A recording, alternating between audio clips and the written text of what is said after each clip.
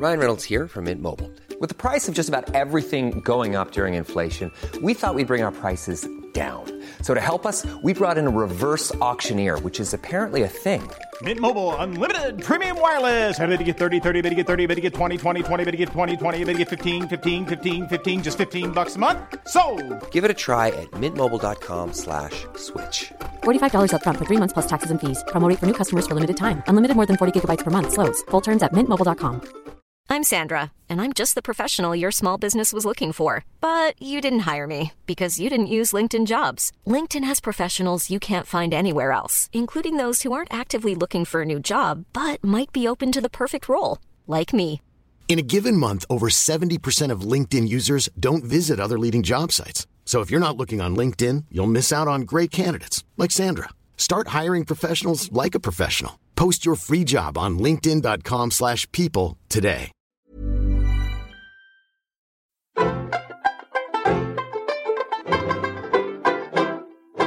Hi, I'm Caroline. And I'm Anna. And this is Seriously, the pop culture podcast from The New Statesman.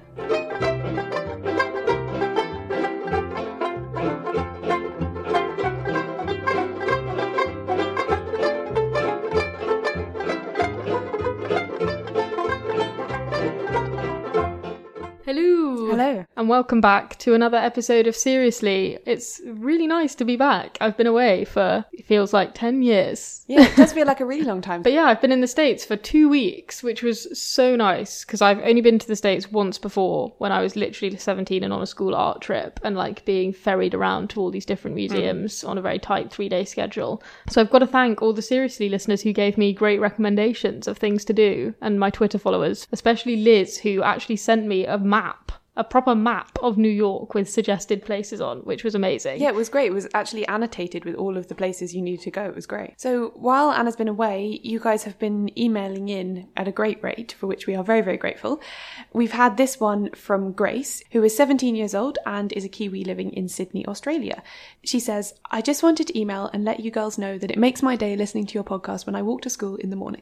Which is really, really sweet. Yeah, I always so like nice to imagine what people are doing when they're listening to us. Yeah. It's quite nice it's to like that girl who emailed us in like, I was listening in the bath as usual. Yes.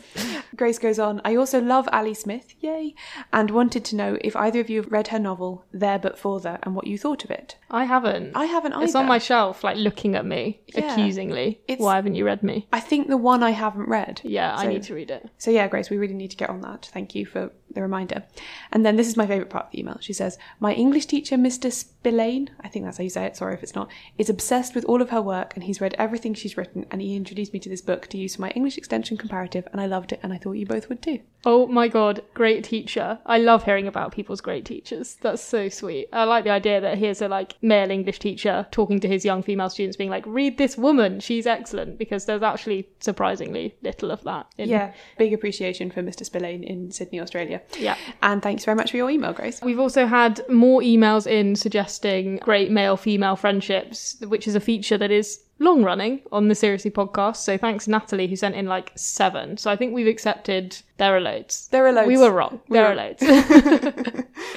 And we've also heard from Lucy, who has sent a really, really heartwarming story about female friendship across the oceans. She's also hailing from Australia. She's just moved from Perth to Melbourne. She said basically she's very, very lonely. She's living in an apartment for the first time and the loneliness is crippling. I live pretty much smack bang in the middle of Melbourne's Little Italy, and I've spent many a lonely moment walking to get a gelato and listening to an episode. Around the middle of last year, my best friend moved to Japan to teach English in a high school. She's also big on the Lonely Girl podcast listen on a pretty epic scale. I recommended Seriously, and she's now also obsessed. The best thing about it for us is the way that you guys talk is so similar to how we used to talk when we had coffee together at uni. It somehow made us feel closer together while we're so far apart. That's so sweet. So nice. And she then says, now when we Skype each other, we give each other our Seriously-esque recommendations for the week. That's really, really great. Oh my god, how sweet.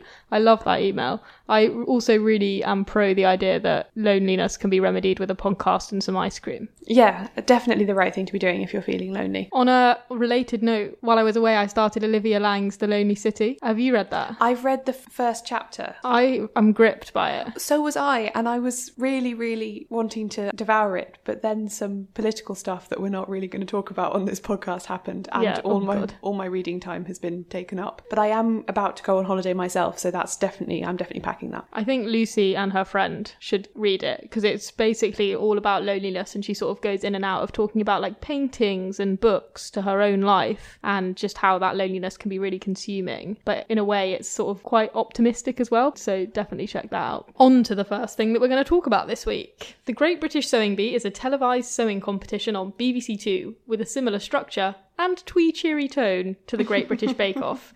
Each week, a group of sewers are given 3 sewing challenges, and the least successful contestant is eliminated.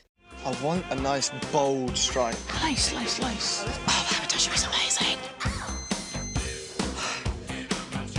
So that's your skirt so far? We've made you panic. It's very hard not to panic. It's sexy. Is she making you blush? Thread at the ready. The Great British Sewing Bee is back. These mannequins are excited about being adorned with the trickiest garments yet. On BBC Two. I think if you've seen the Great British Bake Off, you've probably got a good idea what the sewing bee is like. Well, they're repurposing that format for everything now. Did you see the Great Pottery Throwdown or whatever it was called, where it was basically the Bake Off but with clay? Yeah, I think that the Great Pottery Throwdown as a phrase I just love, because it seems so full of like intense movement. And I mean, the show was quite like that. It was very intense. Yeah, this is like fronted by Claudia Winkleman. Love her as a presenter, actually. Love Claudia Winkleman. Very pro Winkleman. So it's been running for quite a long time, actually, The Sewing Bee. This is, I think, the 4th series, and it's still going strong, but there's been a big change this season, right? Yeah, so they've replaced one of the judges. The first 3 series, the judges were Patrick, I can't remember his second name, but Patrick, who is Patrick Sexyman? Patrick Handsome Man, who is a Savile Row tailor. Also modelled by the gods. Yes. Moulded with the hands of Zeus. He looks like a statue, like a classical Greek statue, but that walks and talks. And has the kind eyes of, like a fatherly lawyer. I don't know. Oh, yeah, so lovely. Yeah, God, yeah, if you had to have a lawyer come and tell you that all your family had died and you'd inherited all of their possessions, you'd want it to be him. Yeah. And so until this season, it was a woman called May, she's big in the Women's Institute, is that right? Massive in the sewing universe. Massive in the sewing universe. I think her name's May Martin. And my mum, who is very, very big into home sewing, knew all about her. Like, she's very, very well known. Okay. This is just not a world that I'm part of, but May was great, I thought. She was a great presenter. But May is not doing it anymore, and they've replaced her with Esme Young, who is from Central St Martin's, the fashion college in London. She looks like she's from St Martin's. She looks a lot like Edna from The Incredibles. Yeah, she does, but she's got like a streak of colour in her. So she's got like a very good silvery grey bob, and then she's got like a streak of red lipstick, and all her clothes have got like a bit of a punch to them. She's not like dressed all in black with a black bob. Her like clothes Edna. are amazing. There's a kind of like Grayson Perry-esque style to her. Like, she's very into like bright colours and lots of patterns and collage and stuff. She looks like art lecturers. Yeah, she does. I'm not sure about Esme as a judge. I think she might be a bit stern. I really liked her because, do you? Yeah, I think maybe that there wasn't a very good cop, bad cop style thing. They were both just really nice all the time, but they knew bad sewing when they saw it. So they'd be like, we love your idea, we love this fabric, but the sewing sadly is just not quite up to standard. Whereas I feel like Esme is a little bit more like, I don't understand why you've made these choices. But she's not quite as into the technical stuff as May was, which is why I watched The Sewing Bee. Right, you and your mum, for context, are both sewers, and you know about sewing. We are really into it. And you've made a variety of wonderful items that you wear. Like, my favourite is the sort of the cord dungaree dress, which is excellent, which has lots of little buttons sewed onto it. You can imagine it, listeners, it's great. I'm actually wearing a skirt that my mum made right now. Are you? So, yes. Oh, wow. It's a good skirt. So me and my mum are very into making our own clothes and making clothes for other people and stuff.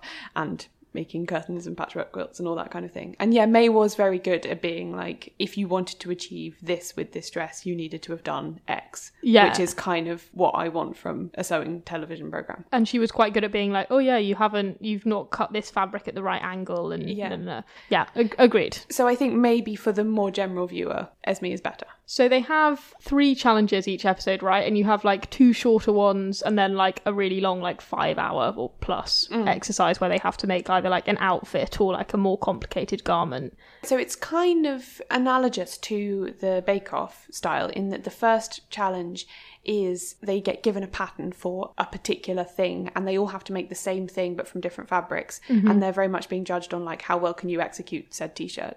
It's the technical. It's, yeah. Basically. And then the second one is kind of a bit like the signature challenge from the Bake Off in that they get given some other thing. So like my favourite one they've ever done is where they got given ski suits and they had to make like a child's coat out of the ski suit. Yeah. So it's like they call it the alteration challenge, but they're not massively bothered by how well executed your thing is in that one. It's more about can you have like a cool idea. And then, as you say, the third challenge is equivalent to the Showstopper one in the Bake Off where they get a chance to prepare it, they know what it's going to be in advance. They've practiced actually making it. And it's generally something big and complicated. And not only are they judged on how well they make the thing, but also they have to fit it to a real live person rather than a mannequin.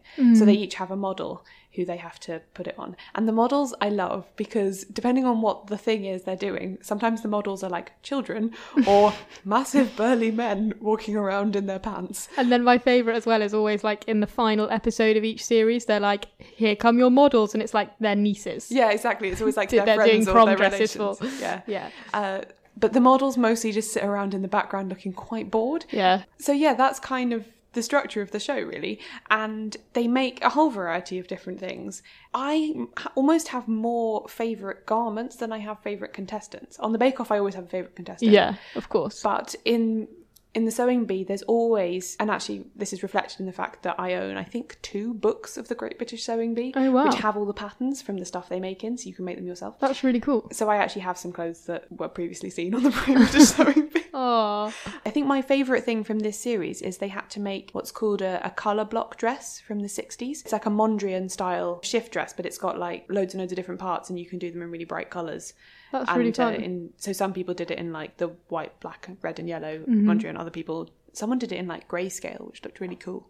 So yeah, I tend to have more favourite things than people. I think as well you get like a very specific genre of person on the Sewing Bee. So every season I feel like you get maybe 7 women and 4 men. Yeah. And the women like fall generally into 2 sort of categories where like the older women are very good at being like, yep, just gonna get on and do this. Oh, that stitch was a bit shit, never mind. Oh, look, here's my finished dress. It's technically pretty good. Yeah. And then the younger women, obviously I'm making big generalizations here, but in general the younger women are like, I've come up with this fantastic idea using 70,000 pieces of individual fabric and 17 million sequins, and then they like crumble because they've been way too perfectionist and tried way too hard and they can't finish it. But the judges are always like, this was a very, very amazing idea, but you just didn't execute it quite right. And then the men tend to just be like quite sloppy.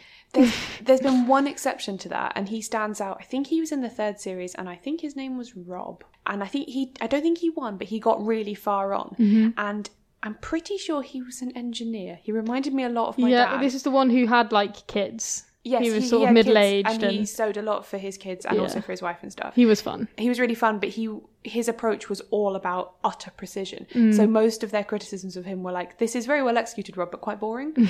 But he did some stuff like he made an entire corset from scratch and stuff, which is really hard because it's loads of tiny little strips of all different angles that you have to sew together and put bones in and all that kind of thing. So yeah, he was kind of the one exception to the slightly sloppy man rule. I would recommend watching it. I think they're in the semi-final now. Yeah, right? It's very nearly finished. It's on Monday nights, it's but hotting up. All on iPlayer. I would also like to just shout out to Sewing Instagram. Sewing Instagram is amazing. Fuck, this sounds cool. Yes, so my favourite account is actually of a former Sewing Bee contestant called Tilly. Her account is at Tilly Buttons, and from there you'll just find loads and loads of other people. I mean, Tilly Buttons tells you everything you need to know about sewing Instagram. It's so twee, but it's really nice. And lots of people who sew and people who make patterns and all this kind of thing, all like live Instagram the Sewing Bee, and it's just a really lovely place. Adorable, mate. Hey, I'm Ryan Reynolds. At Mint Mobile, we like to do the opposite of what Big Wireless does. They charge you a lot, we charge you a little. So naturally, when they announced they'd be raising their prices due to inflation, we decided to deflate our prices due to not hating you. That's right. We're cutting the price of Mint Unlimited from $30 a month to just $15 a month. Give it a try at mintmobile.com/switch. $45 up front for 3 months plus taxes and fees. Promo rate for new customers for limited time. Unlimited more than 40 gigabytes per month. Slows full terms at mintmobile.com. Many of us have those stubborn pounds that seem impossible to lose, no matter how good we eat or how hard we work out. My solution is PlushCare. PlushCare is a leading telehealth provider with doctors who are there for you day and night to partner with you in your weight loss journey. They can prescribe FDA-approved weight loss medications like Wegovy and Zepbound for those who qualify. Plus, they accept most insurance plans. To get started, visit plushcare.com/weightloss. That's plushcare.com/weightloss. Millions of people have lost weight with personalized plans from Noom. Like Evan, who can't stand salads and still lost 50 pounds. Salads generally for most people are the easy button, right? For me, that wasn't an option. I never really was a salad guy. That's just not who I am.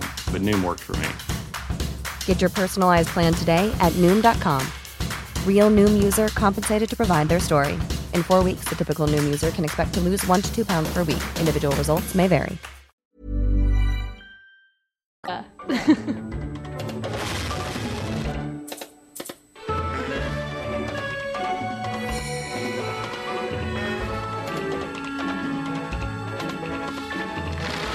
The next thing we're going to talk about is The Essex Serpent, which we mentioned actually just before Anna went on holiday. It's a new novel by Sarah Perry, and it's set in London and Essex in 1893, and it follows the newly widowed Cora Seaborn as she follows her interest in nature, evolution and geology out into the superstitious communities at the edge of the Thames estuary. It's been described as Charles Dickens meets Bram Stoker. Yeah, so I read this off the back of your recommendation. How did you come across it? I follow her on Twitter.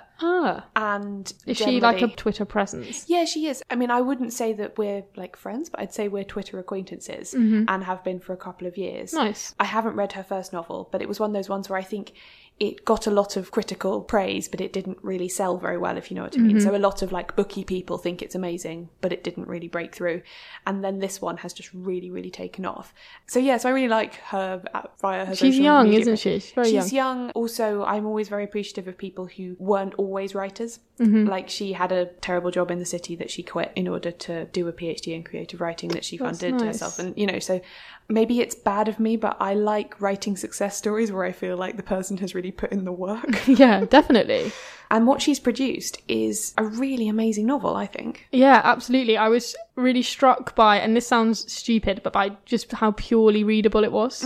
Because often when you hear about books that have got a lot of critical acclaim, it can become a bit like, okay, gonna sit down and read this. It's gonna be really good. It's gonna be really worth reading. Whereas this, I sort of opened it and immediately you feel like you know the characters that she's talking about. At no point was I like, oh, better make sure I read that for seriously. I just loved reading it the entire time I was away. It actually produced in me an effect that I haven't had since I read The Paying Guests by Sarah Waters last year, which is where I ration how many pages I'm allowed to read a day because I don't want it to be over too quickly. Because I read very fast naturally and I try not to do it too fast so I can like enjoy it for longer. Well, I sort of did a similar thing because I was on holiday and I was meant to be like doing things with my boyfriend in the city. So I had to be like, I'm just going to read this like on the trains. Yeah. So I just literally read it like on these trains, on these weird journeys across America. I mean, the first character we meet is Luke Garrett, right? But really it's about Cora Seaborn, who is the woman that he's in love with, and he's been treating her husband, and then her husband passes away, and she gets her entire life turned upside down. It becomes clear very early on that her marriage has not been a happy one. Right. Yeah, and you get more and more details as the story goes on of the kind of... Well, she was definitely in an abusive relationship, but it was a kind of twisted, complicated abusive relationship rather than a slightly more straightforward thing, perhaps. In that her husband, Michael, like she married him when she was very young, and although she hated him and she hated the things he did to her, she says a number of times, I don't really know who I am without him. He created me, in a sense. He took me from my father's house, and then I was his wife. wife, and that is it. Yeah, it's that sort of common but immensely difficult situation of still loving the person who abused you. Yes, exactly. So when he dies, she's required to put on this kind of Victorian mourning posture for all of their sort of society London friends. But her real friends, people like Luke and Charles and Catherine Ambrose, and later the people she meets out in Essex, and Martha, who's her best friend and companion who lives with her, they all know that she's not really sad at all. That even though she has complicated feelings about it, overwhelmingly she feels joyful and free. Yeah, so on the back of that, she moves out of that Dickensian Victorian London and into the very countryside-y, at the time seemingly villagey Essex. And that's where she meets a vicar and his family. And it's also where she encounters the legend, the titular legend of the Essex Serpent. And then the book is really not so much about the Essex Serpent itself, but about this sort of like tangled web of relationships that begins to form around that legend. Yeah, so everyone who lives in this little village, which is right on the edge of a river called the Blackwater, which feeds straight into the Thames estuary. So it's very kind of muddy and tidal and murky and quite poor. Like there's not a lot that you can grow there and stuff. And quite a lot of people in the village work on the sea in some way, like they barge that transport something, or they're fishermen or whatever. They're very reliant on the water and they have a very close relationship with it. Everyone is obsessed with this kind of historical legend that there's a great primeval beast out in the water that's going to come and get them, because everything bad that's happened in the recent past has been blamed on the resurgence of the Essex Serpent. And so they all become afraid of the river that is their life, in a way. And so they all start going to church a lot more, and everyone's just really stressed. And there's even an episode that's quite a lot like the effect in a film we talked about previously on the podcast, The Falling, where all the girls in the school, Cora goes to give them a talk about, she's very interested in sort of biology and archaeology, and she goes to give them a talk about this. And they end up on the Essex Serpent, and they all start laughing hysterically and then falling on the floor. And it's really like uncomfortable and dark, rather than like, oh, here are all these teenage girls giggling. No, it's very, very worrying. And, you know, there's a fear that she brought the serpent into the school and it got them in a sort of atmospheric way. I felt other influences on this book as well. Bluets by Maggie Nelson. Have you read that? Yeah. Yeah, where there's a whole episode around a woman who's getting increasingly sick with TB, and she becomes obsessed with the colour blue as her illness intensifies. And when I was reading that, I was like, oh, this feels very like it might have been influenced by Bluets. And I think there was a little note in the acknowledgement saying that that was the case. And also there's a lot of chat in the book about that Korean practice of breaking pots or taking broken pots and gluing them back together with gold lines of sort of, is it metal or glue? I'm not sure, but like this bright gold substance. And there's a really sort of dark line in this book where Cora's husband, when he was alive, used to say that that's what he wanted to do to her. And I think that's something that was certainly, I became familiar with that Korean practice from Bluets. And I'm not sure if it was the same for Sarah Perry. Maybe she heard about it elsewhere, but that made me think of it too. But what I was really struck by in this book was just how much it seemed to me to be about friendship, which I just loved. And friendship is basically what keeps everything going, despite all of the like paranoia about the Essex Serpent throughout. Yeah, well, there's two parts that really crystallise that for me. The first is the relationship between Cora and Martha. So Martha is her friend and sort of companion in that 19th century sense, and also she looks after Cora's son, Francis, most of the time. And Martha is in love with Cora in a certain kind of way, in that they have an incredibly close and intimate relationship, which isn't, neither of them really want it to be sexual. It isn't really necessarily going that way or anything, but she just wants to be with her all the time and help her be who she's trying to be. And then later on, when Martha meets someone else that she likes, even loves, and he asks her to marry him, and she just sends him this letter back laying out very, very calmly all the reasons why she's not marrying anybody, because she thinks it's a decaying institution that will rob her of all of her independence. But then at the end she said, rather than have a wife, will you have a comrade? And he just replies saying, I will. Yeah, it's lovely. It's lovely. And then you get the sense that, you know, they live together and they work together. They're both very keen on like social reform and improving housing and stuff, and they work together and they're very close, but they don't have to be in love. I feel like almost all the sexual relationships or relationships people hope would be sexual are friendships first in this book. So I would say that Martha probably does want a sexual relationship with Cora, but it's a friendship first. And I'd say the same about Luke, who's in love with Cora. He wants it to be a sexual relationship, but it is built on a very strong foundation of friendship. It's the same for all the sort of romantic relationships that we see emerging throughout. And that was just like a really lovely sentiment to me. I love that idea. Yeah, it really gives a lie to the kind of love that you often get in films, and not quite so often in books, where it's just like, I saw you and I loved you. There was no interim stage there. Yeah. And actually, it's really clearly delineated in the relationship between Cora and Will, who's the vicar in the village where she moves in Essex, and who she strikes up a really strong friendship with. And they are incredibly close enough even that there's a little bit of gossip that maybe something is happening. Scandalous is happening because Will is married and a parson kind of thing, but not enough that it really bothers anyone. And then there's this one night, I think it's Midsummer's Eve or something, Cora has this big party and Will's daughter is playing the piano and someone says, oh, you guys should dance, you should dance. And he sort of puts his hand on her waist and suddenly everything changes. He transitions from friendship into desire. And it's really key that that point is articulated. Yeah. That it's not kind of, oh, well, I was friends with you, but I kind of also always fancied you. It's like, no, I was just your friend. Yeah, exactly. And I'm still your friend, but now this extra thing too. Yeah, exactly. There's no sort of like easy answers in this book as well. It's never just like, if you love someone, then you'll be together in the end. There's just a real sense that like human relationships are complex and they're built on love and different kinds of love, and it's okay to feel conflicted about how you feel about people or confused. And that I just thought it was excellent. And that people also aren't unequivocally good or bad. Because Cora particularly is the central character.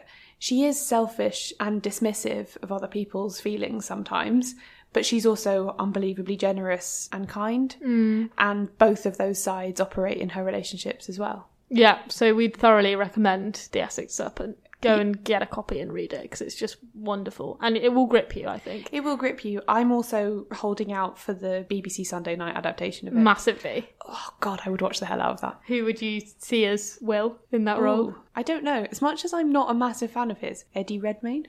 Oh, really? You don't think he's too young? Oh, yeah, but I'm assuming it's not going to happen for at least 5 years. Okay, fair. Yeah, well, I can't wait. Exciting. Serpents in my mind.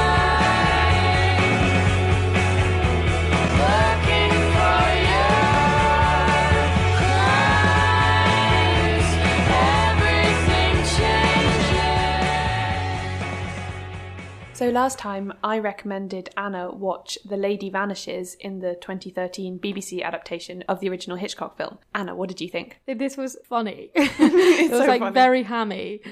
I love to see Keely Hawes in anything. She has quite a small role. And what's the guy called from Green Wing? Mac from Green Wing? Oh yeah, he's got a double-barreled name. Yeah, it's like something Reese something, I don't know.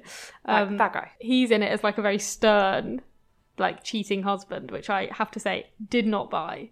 But the central idea of it is basically that there was a woman on the train called Miss Froy. This younger woman saw her, chatted to her, and then she disappears. And the more people she tries to inform of this woman's disappearance, the more people say, that woman was never here, you're crazy. And it just keeps on escalating and escalating to the point where they're trying to like force feed her drugs and stuff. Yeah. And it's really horrifying and like claustrophobic to watch. There's also like a sort of weird romance thread and like a weird mafia thread. It's all like very, very complicated and bizarre. But it was fun. I love like, it's basically like a locked room mystery. Yeah, so right? Although it's nothing to do with Agatha Christie, it feels like it might be. It's a kind of 1930s transcontinental railway journey where, yeah, basically the whole point is that the lady has vanished, but where can she have gone? Because they're on a train and the train hasn't stopped. So either the woman is being hidden somewhere on the train, or the younger woman never met her in the first place. Yeah. And that the latter is what everyone tries to convince her, that actually she's just got sunstroke or is mad. There's quite a lot of like, I seem to remember like, oh, you're just hysterical, kind of like women's health discrimination-y type stuff. There's loads of that. There's also, so there's a whole, it's like quite implausible because all of these different people are basically lying for different reasons. It's not like there's a train-wide conspiracy. Yeah. So there's, for example, there's an older woman and her husband who's a parson, and she lies and says that her and her husband never saw Miss Froy because she's got an ill son, and she thinks if they hold up the train she's not going to make it and her son might die before she gets there, and she really doesn't want that to happen. This cheating couple, this sort of a man and his mistress, lie because they don't want to be used as witnesses in any sort of trial because why they were on the train would come out. And so you know you have all these like fairly implausible reasons about why all these different human beings would all band together and be like, I never saw a woman called Miss Froy, did you? No, certainly not me. And then there's these two older women that she keeps referring to as like matrons who are on the train, who just lie purely because they don't seem to like her, which I find like quite harsh.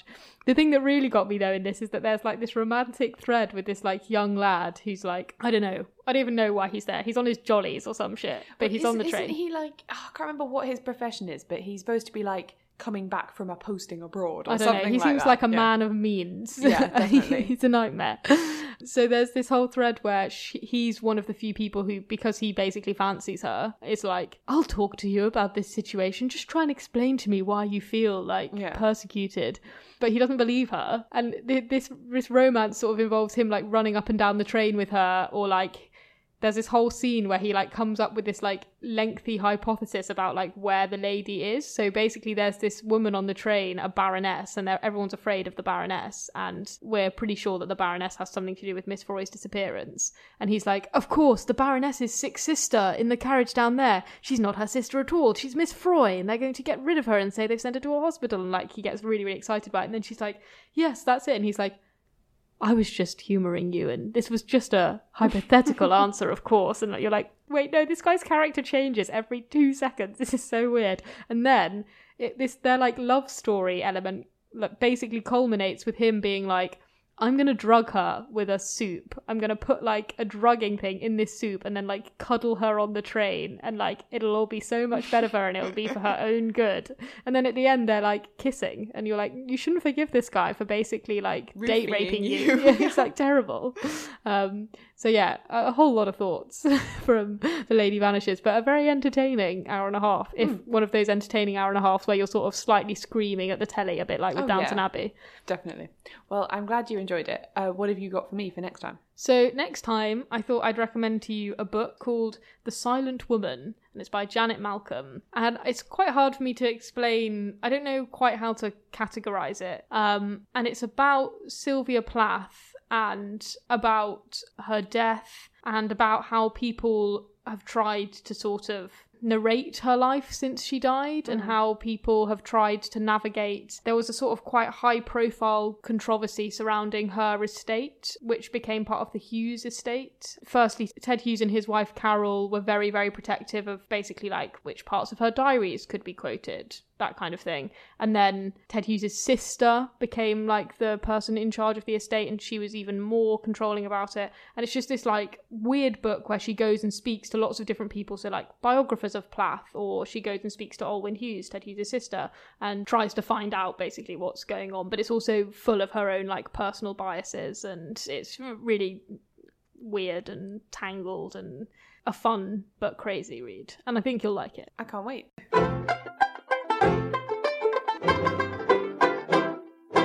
Thanks for listening to Seriously, the pop culture podcast from The New Statesman. If you enjoyed this episode, please subscribe to Seriously. All you have to do is search SRSLY in iTunes or any other podcasting app you use. While you're there, it would be really great if you could leave us an iTunes review, as it helps other people find the show. We also rely on you listeners for your recommendations, so if you want to tell us what you thought about something, or if you've got something we should watch, you can contact us on Twitter, Facebook, via email. All the details are on seriouslypodcast.com. If you like, you can also recommend us to your friends, family, neighbours, strangers. Let them know that you like the podcast and that they should be listening to it too.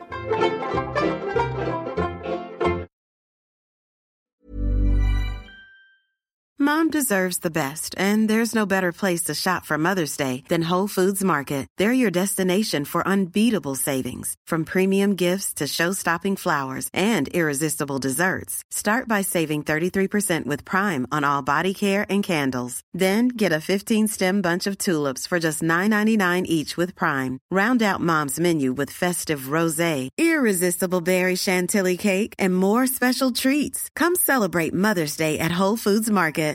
Hi, I'm Daniel, founder of Pretty Litter. Cats and cat owners deserve better than any old-fashioned litter. That's why I teamed up with scientists and veterinarians to create Pretty Litter. Its innovative crystal formula has superior odor control and weighs up to 80% less than clay litter. Pretty Litter even monitors health by changing colors to help detect early signs of potential illness. It's the world's smartest kitty litter. Go to prettylitter.com and use code ACAST for 20% off your first order and a free cat toy. Terms and conditions apply. See site for details.